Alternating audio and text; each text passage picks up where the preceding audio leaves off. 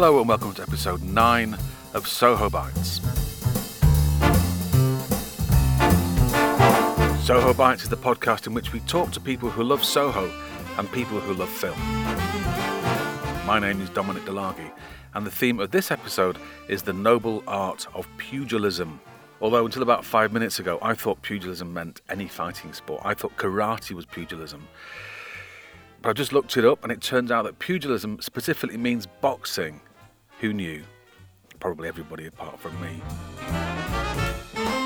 So, as one of the features on today's programme is actually connected to wrestling, maybe the theme isn't pugilism after all. So anyway, the theme of this episode is blokes fighting each other on canvas floors inside squares of rope called rings.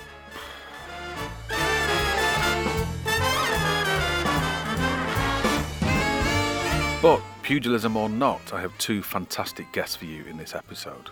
We kick off the show standing outside in the bitter cold, which is the natural habitat of my first guest, the excellently named Michael J. Buchanan Dunn. Mike will be telling me about a mysterious death that took place in Soho back in 1965, that of the much-loved celebrity, film star and former boxer Freddie Mills. I'll then be joined by the author, broadcaster and cultural theorist Ken Hollings for our Soho film chat. We'll be talking about the classic Soho noir Night in the City from 1950, in which two-bit hustler Harry Fabian attempts to muscle into the London wrestling circuit, much to the displeasure of the criminal cartel that runs it. I'll be talking to Ken in the second half of the show, so please stick around for that.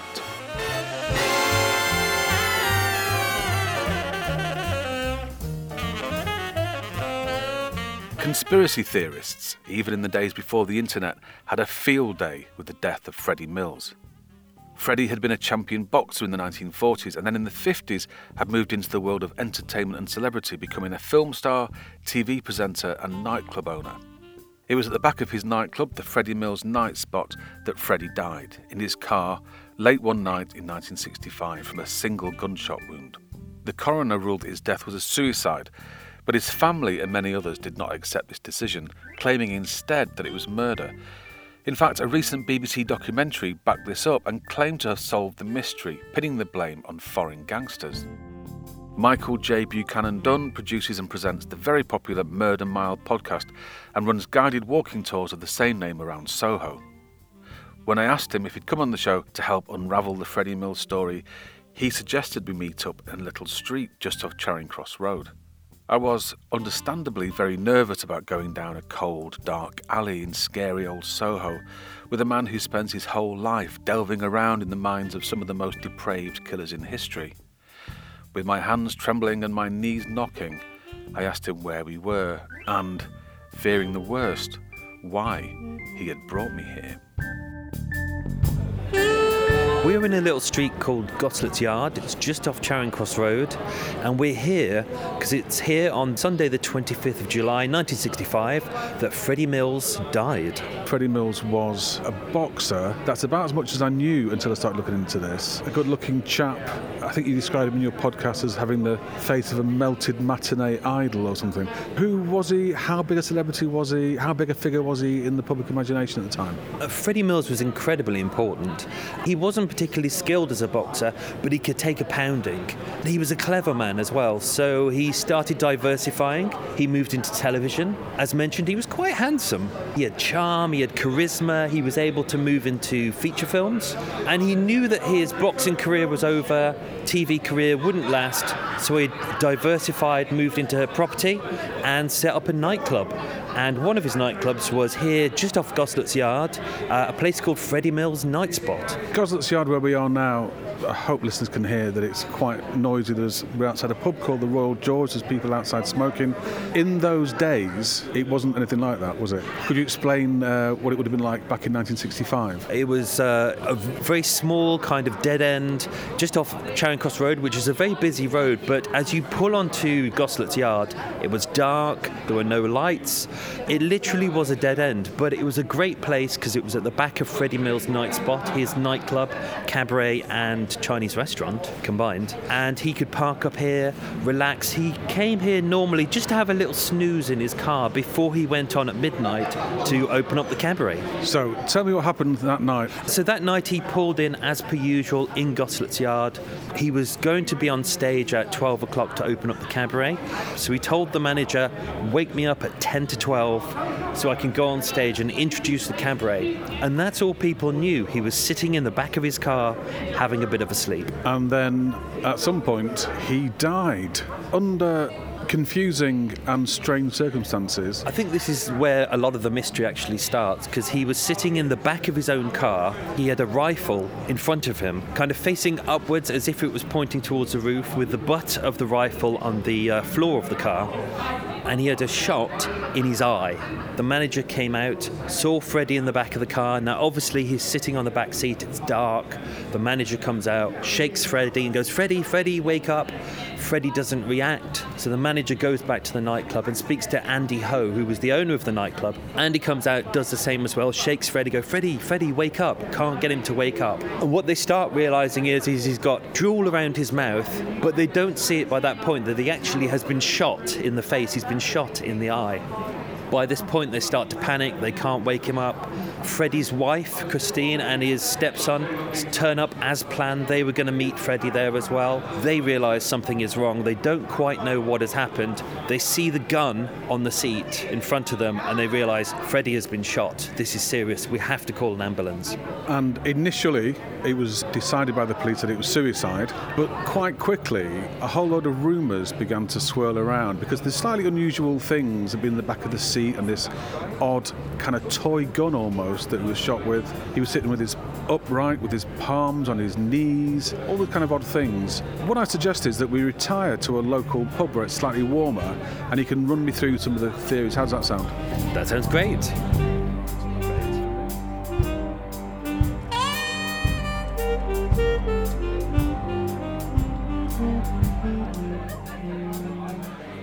So we've come to actually a louder place now than we were before.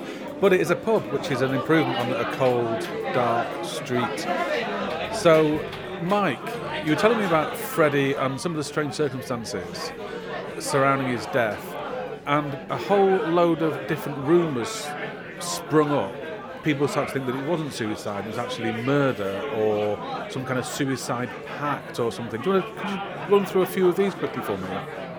Well, one of them was that they believed that the Kray twins had actually murdered him, which is a bizarre theory because the Kray twins were boxers and they absolutely loved Freddie Mills. Freddie Mills was a big celebrity.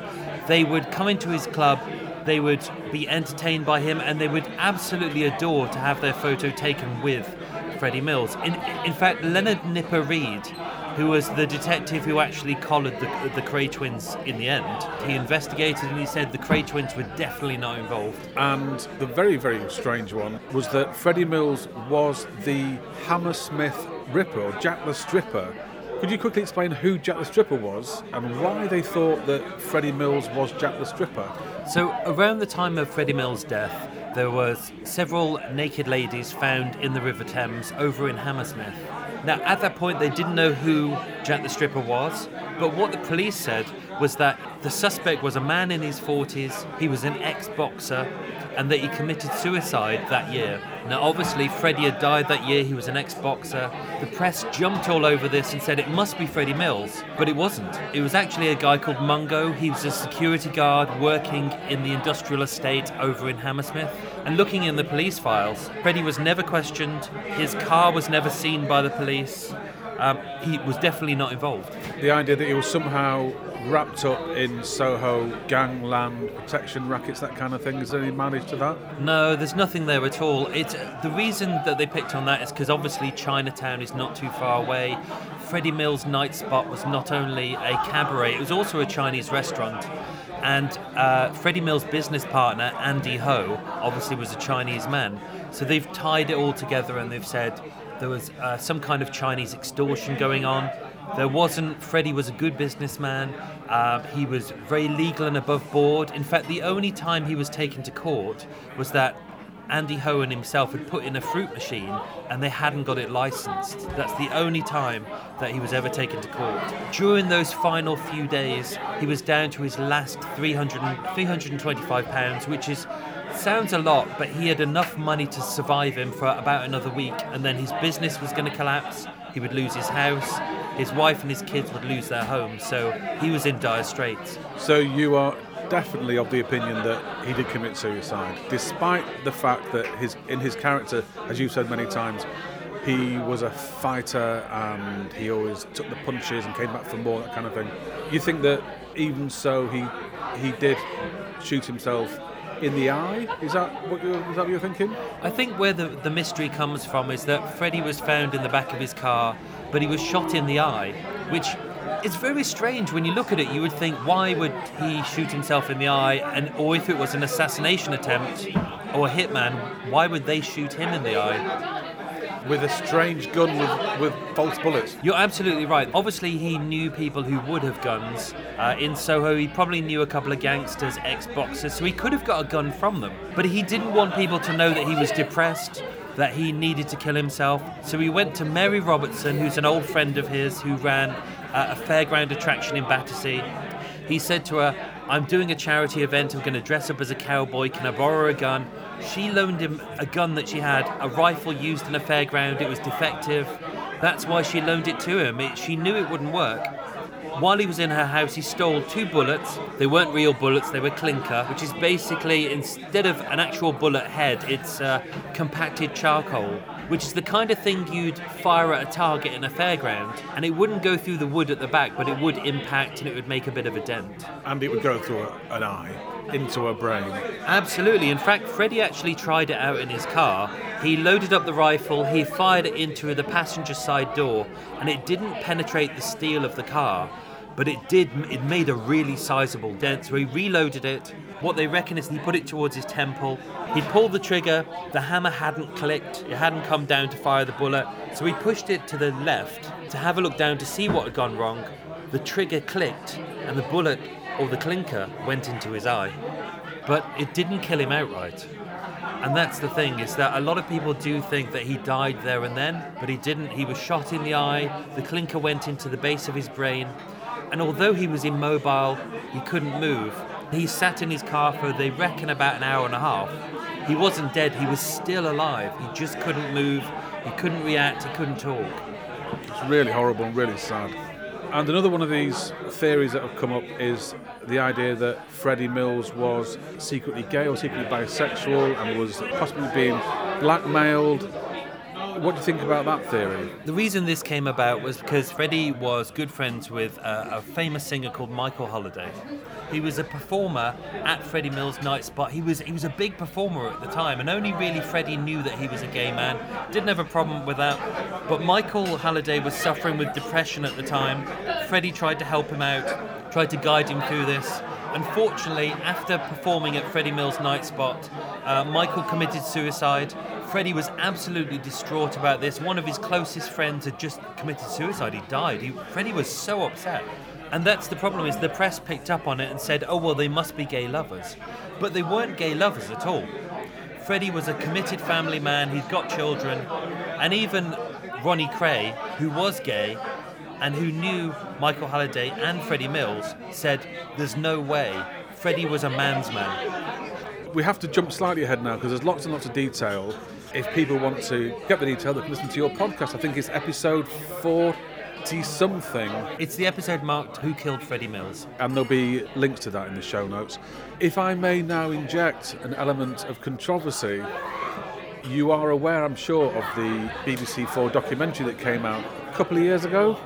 It seemed to claim to have solved the mystery, and the theory put forward by this programme was that the American mob, the mafia, in the form of a guy called Meyer Lansky, wanted to move into Soho and set it up as a kind of mini Las Vegas.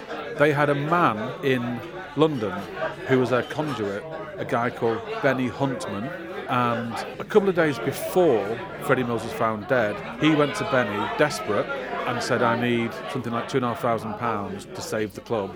Benny Huntman refused to give him any money, and Freddie said, I'm going to go to Fleet Street, which was taken to be a threat because Freddie knew that Benny Huntman was working with Meyer Lansky to get the mafia into Soho.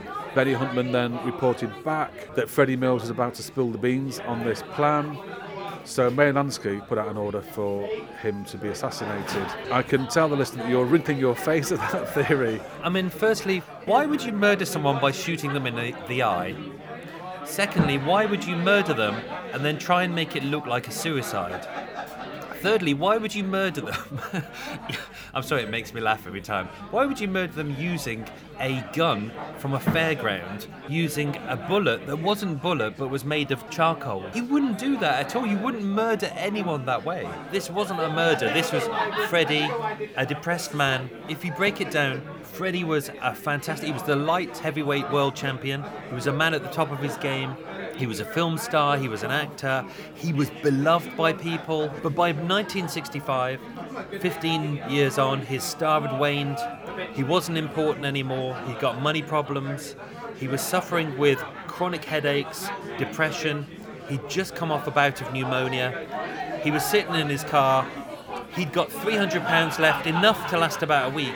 And he knew that he would be better off dead. He loved his family, but he needed them to survive, to do well. Freddie committed suicide. Sadly, that's the truth. Thank you very much to Mike there for a fascinating evening telling me all about the lonely and very sad death of Freddie Mills. Despite my misgivings, it turns out that Mike is actually a very charming fellow indeed, and is almost certainly not a murderer of any kind.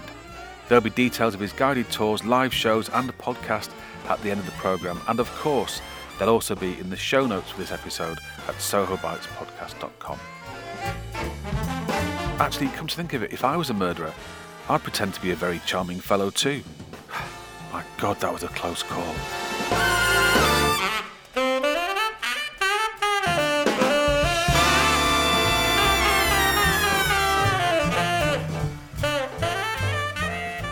"1950s Night in the City" was directed by Jules Dassin and was based on the 1938 novel by Gerald Kirsch. It follows the ups, downs and more downs of Harry Fabian, an American hustler, or cheap spiv as one character refers to him, ducking and diving in London's post-war clubland. Night in the city. The night is tonight, tomorrow night, or any night. The city is London.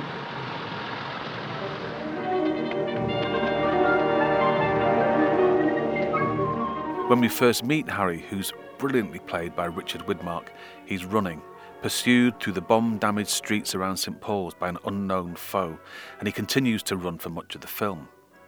He earns his daily crust by enticing gullible strangers into the Silver Fox Club just off St Martin's Lane, where they are roundly fleeced by the club's owner, Phil Noceros, played by Francis L. Sullivan, and his wife, Helen, played by Googie Withers. Harry is always on the lookout for the next big chance, the one business opportunity, legit or otherwise, that will propel him into the big time. His long-suffering girlfriend, Mary, played by Jean Tierney, is approaching the end of her tether and wishes he would just pack it all in, while his employers at the club ridicule the very notion that Harry will amount to anything. The scheme that Harry has been waiting for lands in his lap one night, and he sets about putting his seemingly crazy plan to take over the promotion of professional wrestling throughout London into action. The problem is that the wrestling racket is already under the control of somebody else, the calmly menacing Christo, played by Herbert Lom, who doesn't take too kindly to an interloper attempting to grease his way in. My guest for this episode's movie chat is Ken Hollings, an author, broadcaster and cultural theorist, and although he's written extensively about film in the past, he'd never seen Night in the City until I sent him a copy, and I do like introducing people to great films for the first time. I asked him, now that he'd seen it, if it was rocketing up the Ken Hollings list of favourite films. It's on its way. It's definitely a film, I think, that repays repeated viewing. I don't think it immediately lays everything out for you, because I think quite often it's a jumble of different elements, different genres, different approaches to what you might call the kind of criminal low-life type narratives that were emerging after the Second World War, which actually I quite like. After a while, it actually begins to enrich the film. I think the first time you see it, you feel it's a little lacking focus. Yeah. I mean, this is not about the performance, it's not about the cinematography, both of which are exemplary. It's actually just how all the bits hang together. Because you're not really given a lot of reaction time with the film, because you are bang straight into it. I mean, it begins with the central character, Harry Fabian, on the run at night, very starkly lit, out of breath, perspiring. You never really find out who the pursuer is. It's just the latest person who's been dealing with this. Yeah, exactly. You get the feeling that this is not the first time that this has happened. There's even a moment where he's running, where he's wearing this very loud plaid suit. This is Richard Widmark at his most venal. I mean, Widmark's an amazing actor, and this is still quite early in his career, and I think they're still kind of figuring out what to do with him. So the kind of feral shark teeth version of Widmark is beginning to come out, and he's wearing this ridiculously loud, like a zoot suit, almost. It's like almost a zoot suit. Yeah, it's a bit late for Zoots, but it's I think it's significant that it's too big for him. Like he actually does look as though he's swimming in it in the first few scenes, and I think there is all the way through the movie the idea that he is, metaphorically, he is the little guy. He's a little guy trying to make a big impression on the world, to be a big success. And there is a moment when he's racing down a dark alleyway somewhere around the back of St. Paul's in amongst the bombed ruins, and he has a carnation in his buttonhole, and the carnation falls out, and he actually does a kind of pirouette to sort of scoop it up and put it back on as he runs on, and it's such an interesting detail that he would sort of stop to pick up this slightly battered looking flower and put it back in his buttonhole. Yeah, I mean, his whole performance is full of those kind of little flourishes. I mean, his Richard Widmark's performance is spectacular, isn't it? I think it's extraordinary. I mean, by the end of the movie, where he said, you know, I can't run anymore, I've been running all my life, I've been running and sweating. I mean, he has been running and sweating all the way through this film. He's unlike any of the other characters in his world, which is very much a sort of low-life, bohemian, semi-criminal type world. And what's really interesting is that everyone else has strong emotions. All the characters are motivated, sometimes quite psychopathically.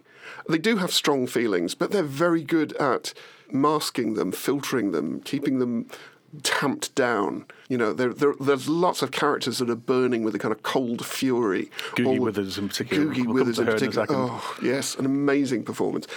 But Richard Widmark as Harry Fabian, everything's on the surface. He can't hide anything for a second. It wouldn't even occur to him.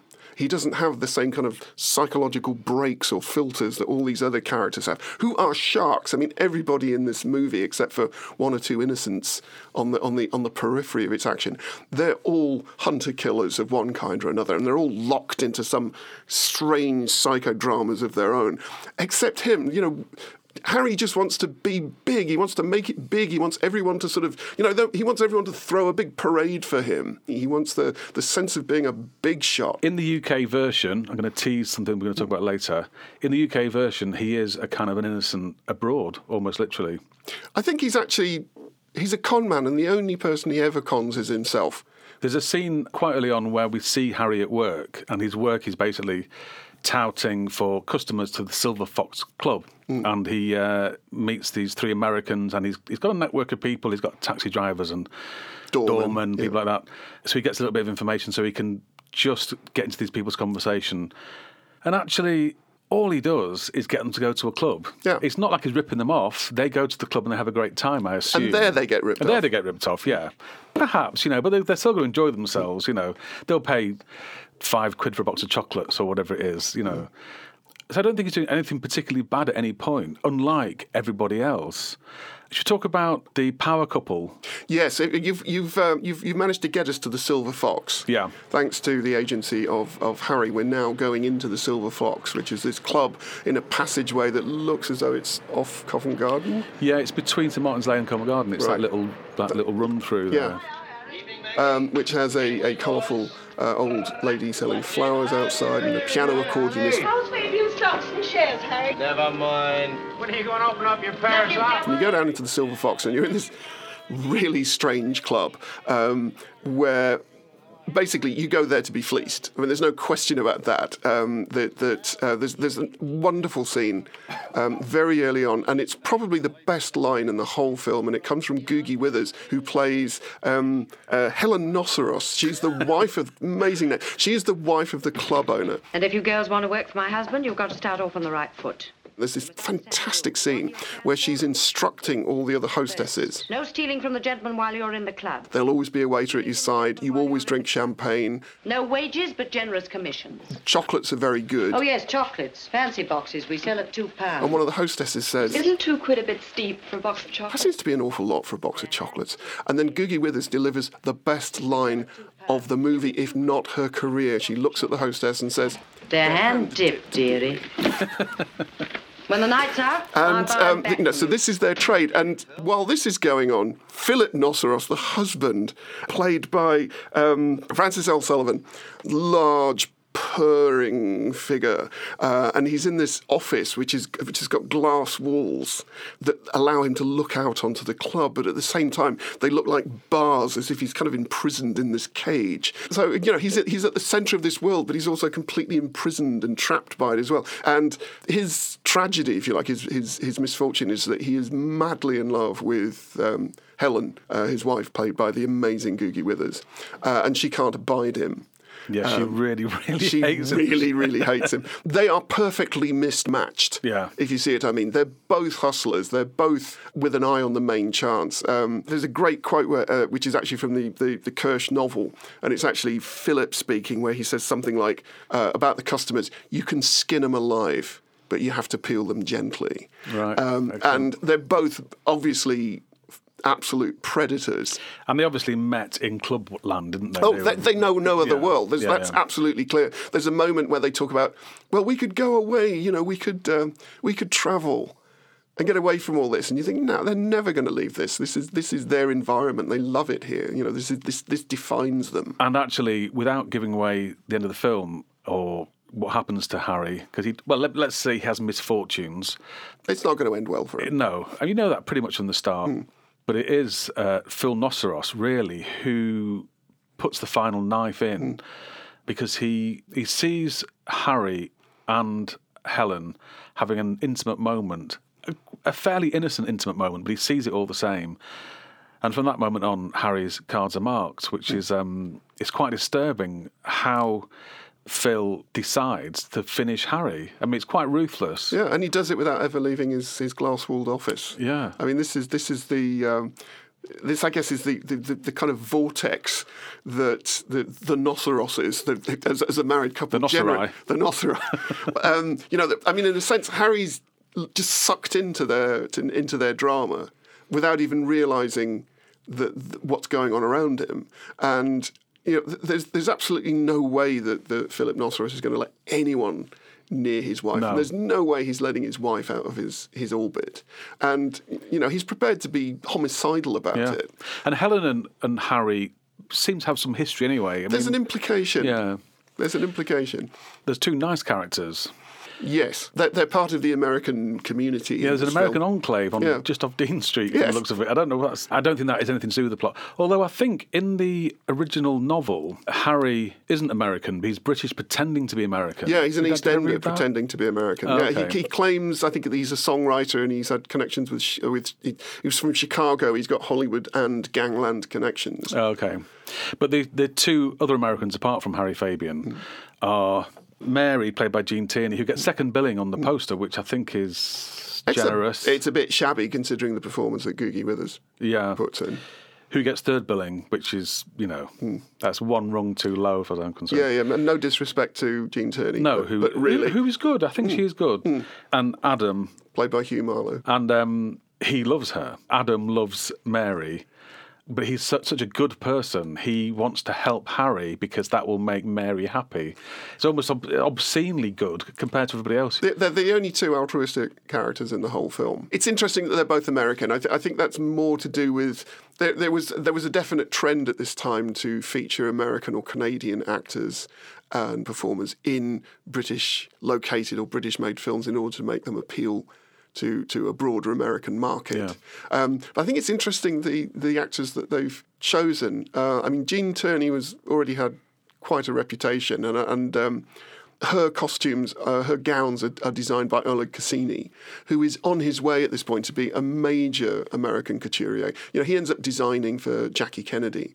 So he's very much, the coming modern wave of design. And then there's Hugh Muller, who's a really interesting actor. He just looks like a sort of American good guy, quite handsome features. He looks like a kind of "Hey, honey, I'm home" kind of guy. Exactly. And his first scene when he's cooking pasta very badly, he's burning pasta. Yeah, he's burning pasta. Yeah, that's like a sort of American sitcom scene. There is a kind of juxtaposition between Jean Turney in her apartment making breakfast, and the kind of the image that she's quite domesticated, even though she also works at the Silver Fox. Yeah, she's doing breakfast at night time, isn't she? Yeah. And then there's Adam upstairs burning spaghetti, sort of trying to look out for himself. It's almost like the equation has just been laid out here. These two belong together. Yeah. I think Adam's there as a kind of narrative counterweight to Harry's schemes, because while Adam is solid and dependable and rocks the most amazing range of knitted men's casual wear. Yeah.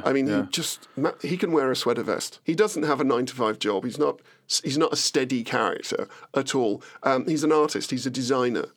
And he's good at it. And he does it really well. And he makes money. So he's almost like a kind of balance to Harry's mad schemes and ambitions. One last performance I want to talk about, because I think it's one of his best that I've seen him in, is Herbert Lom as Christo, yes, the wrestling promoter, and also, obviously, massive villain. What do you think of him?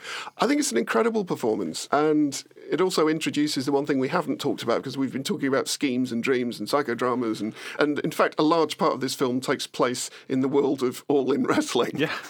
Which, really, honestly, it's true. He is the main wrestling promoter in London, and he absolutely epitomises this locked down, cold, predatory, apparently emotionless figure, but who clearly is very, very deeply attached to his father, who loves his dad, yeah, who is this retired Greco-Roman wrestler, Gregorius, and he clearly respects and loves his father. And it's when Harry kind of manages to turn Gregorius's head and make him and persuades him that it's time to bring back good old proper wrestling.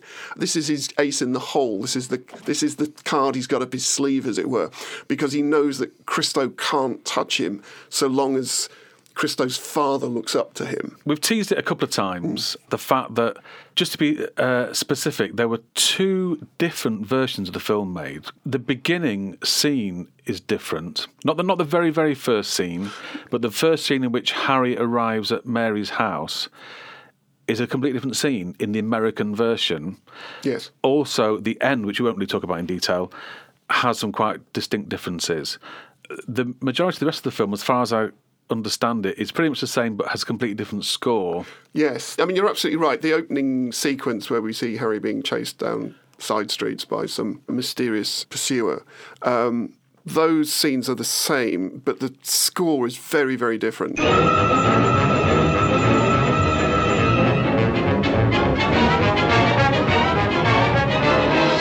American version has a score by Franz Waxman, who's one of the Hollywood greats, and he's really pouring on the noir. It's all urgency and pace and velocity.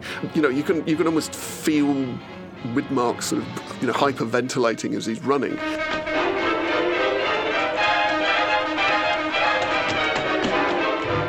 The score for the UK version by a guy called Benjamin Frankel, about whom I know very little, feels much lighter. So you're already in a different world. It's much darker, much more urgent, to use that word. In the American version. The American version, yeah.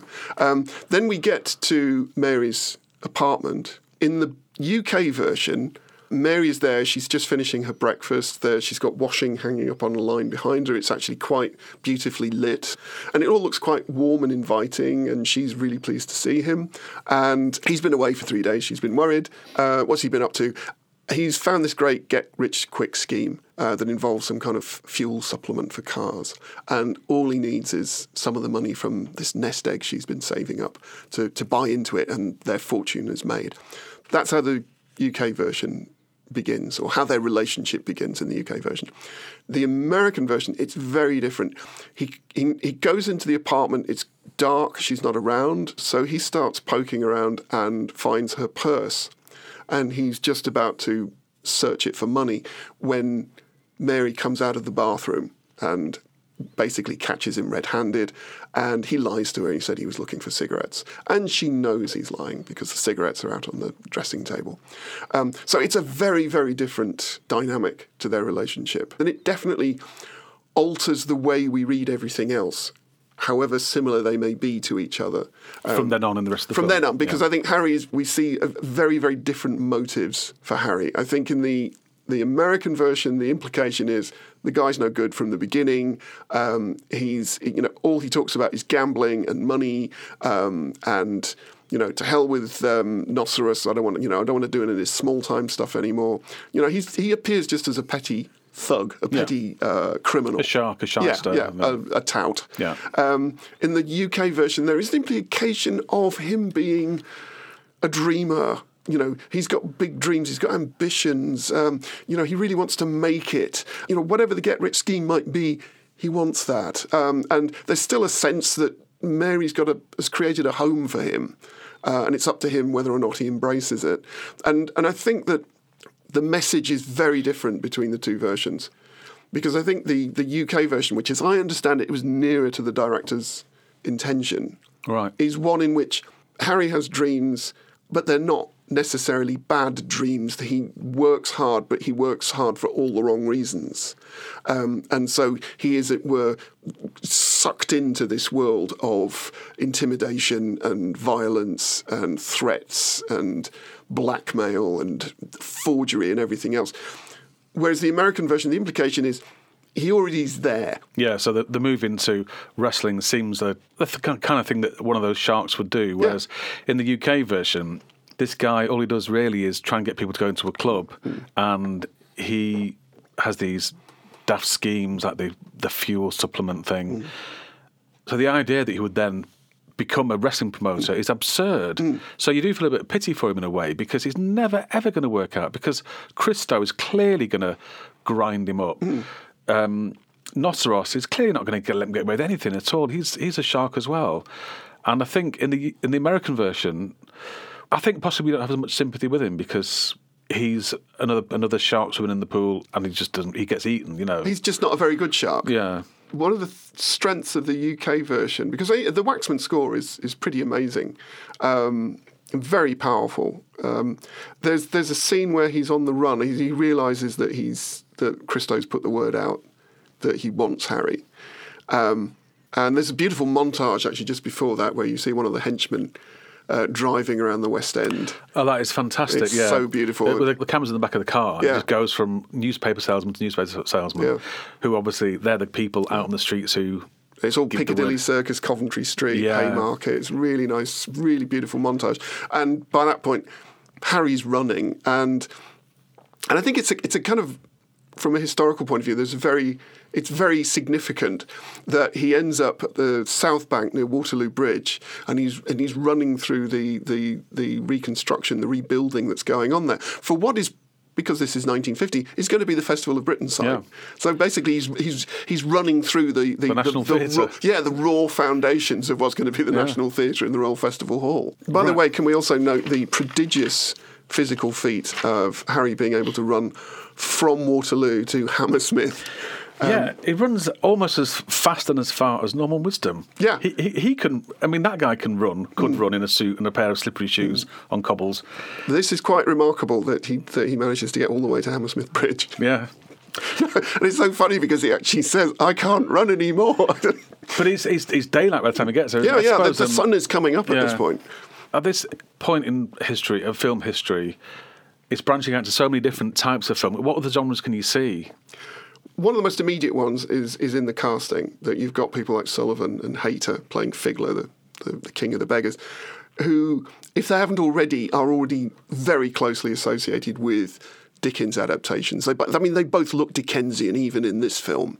So I think there's certainly the portrayal of the small-time criminal, the hustler, the underclass, the underclass. Yeah. It's very much a kind of Dickens type film in that sense. I mean, particularly Figler and the forger who always asks his own question and then answers it for himself. Yeah. Yes, And there's something quite Brechtian about Figler and his army of beggars. You know, he says, I can set you up with some artificial limbs, glass eyes. You know, you can make a good living out of this. Opera. So there's that, and I think there's also the beginnings of a much more socially minded drama, or a socially minded take on the noir thriller of this point. And I think it definitely comes out in the UK version with this idea of Harry as someone who just has dreams. You know, someone who's been knocked down, who's been belittled by society. At one point he talks about, you know, his father and the welfare state sort of being dismissive of him, not giving him a chance. It's almost like an Ealing theme, that. It's almost an Ealing, but also this is 1950. 1949, the breakout success on Broadway is Death of a Salesman by Arthur Miller. And there's something of the Willy Loman dreamer about Harry. He's got the same kind of quality. And I think the moment when Adam, in his beautiful Hugh Marlowe American voice, says profoundly of Harry right near the beginning of the film, he's an artist without an art. And I think later when Gene Tierney as Mary says to him, you know, you've worked harder than 10 men, but it was for the wrong things. I mean, I could just hear characters in Miller's drama saying that about Willy Loman, this dreaming salesman who's kind of lost everything on the idea of being well liked and popular and successful. Ken Holling's most recent book, Inferno, launched a few days ago and is about underground films, exploitation movies and American trash culture in the 1960s. You could buy a copy on Amazon, but wouldn't you feel better about yourself if you supported an independent publisher by buying it directly from them? Just go to strangeattractor.co.uk/shop, spelt SHOPPE/Inferno. And you can find out about Ken's other work at kenhollings.blogspot.com. And many thanks to Ken for coming on the show.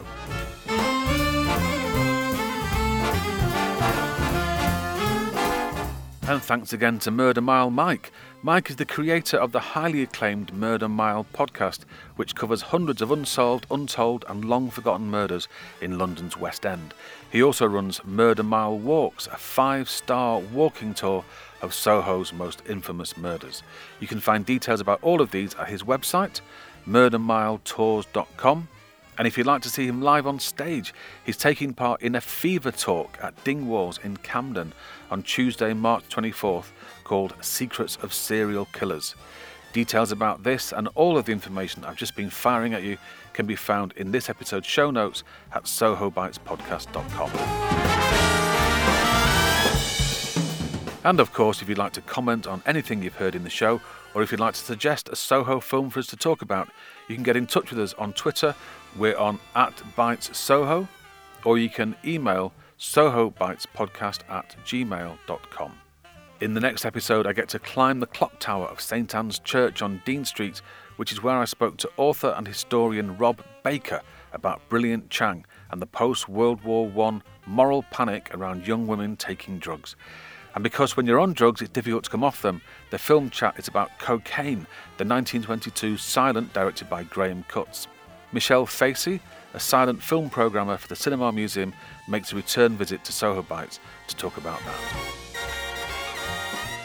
Soho Bites is produced by me, Dom DeLargy, and is based on an original idea by Dr. Jing'an Young. You can follow Jing'an and her new research project on Twitter on @CitiesInCinema.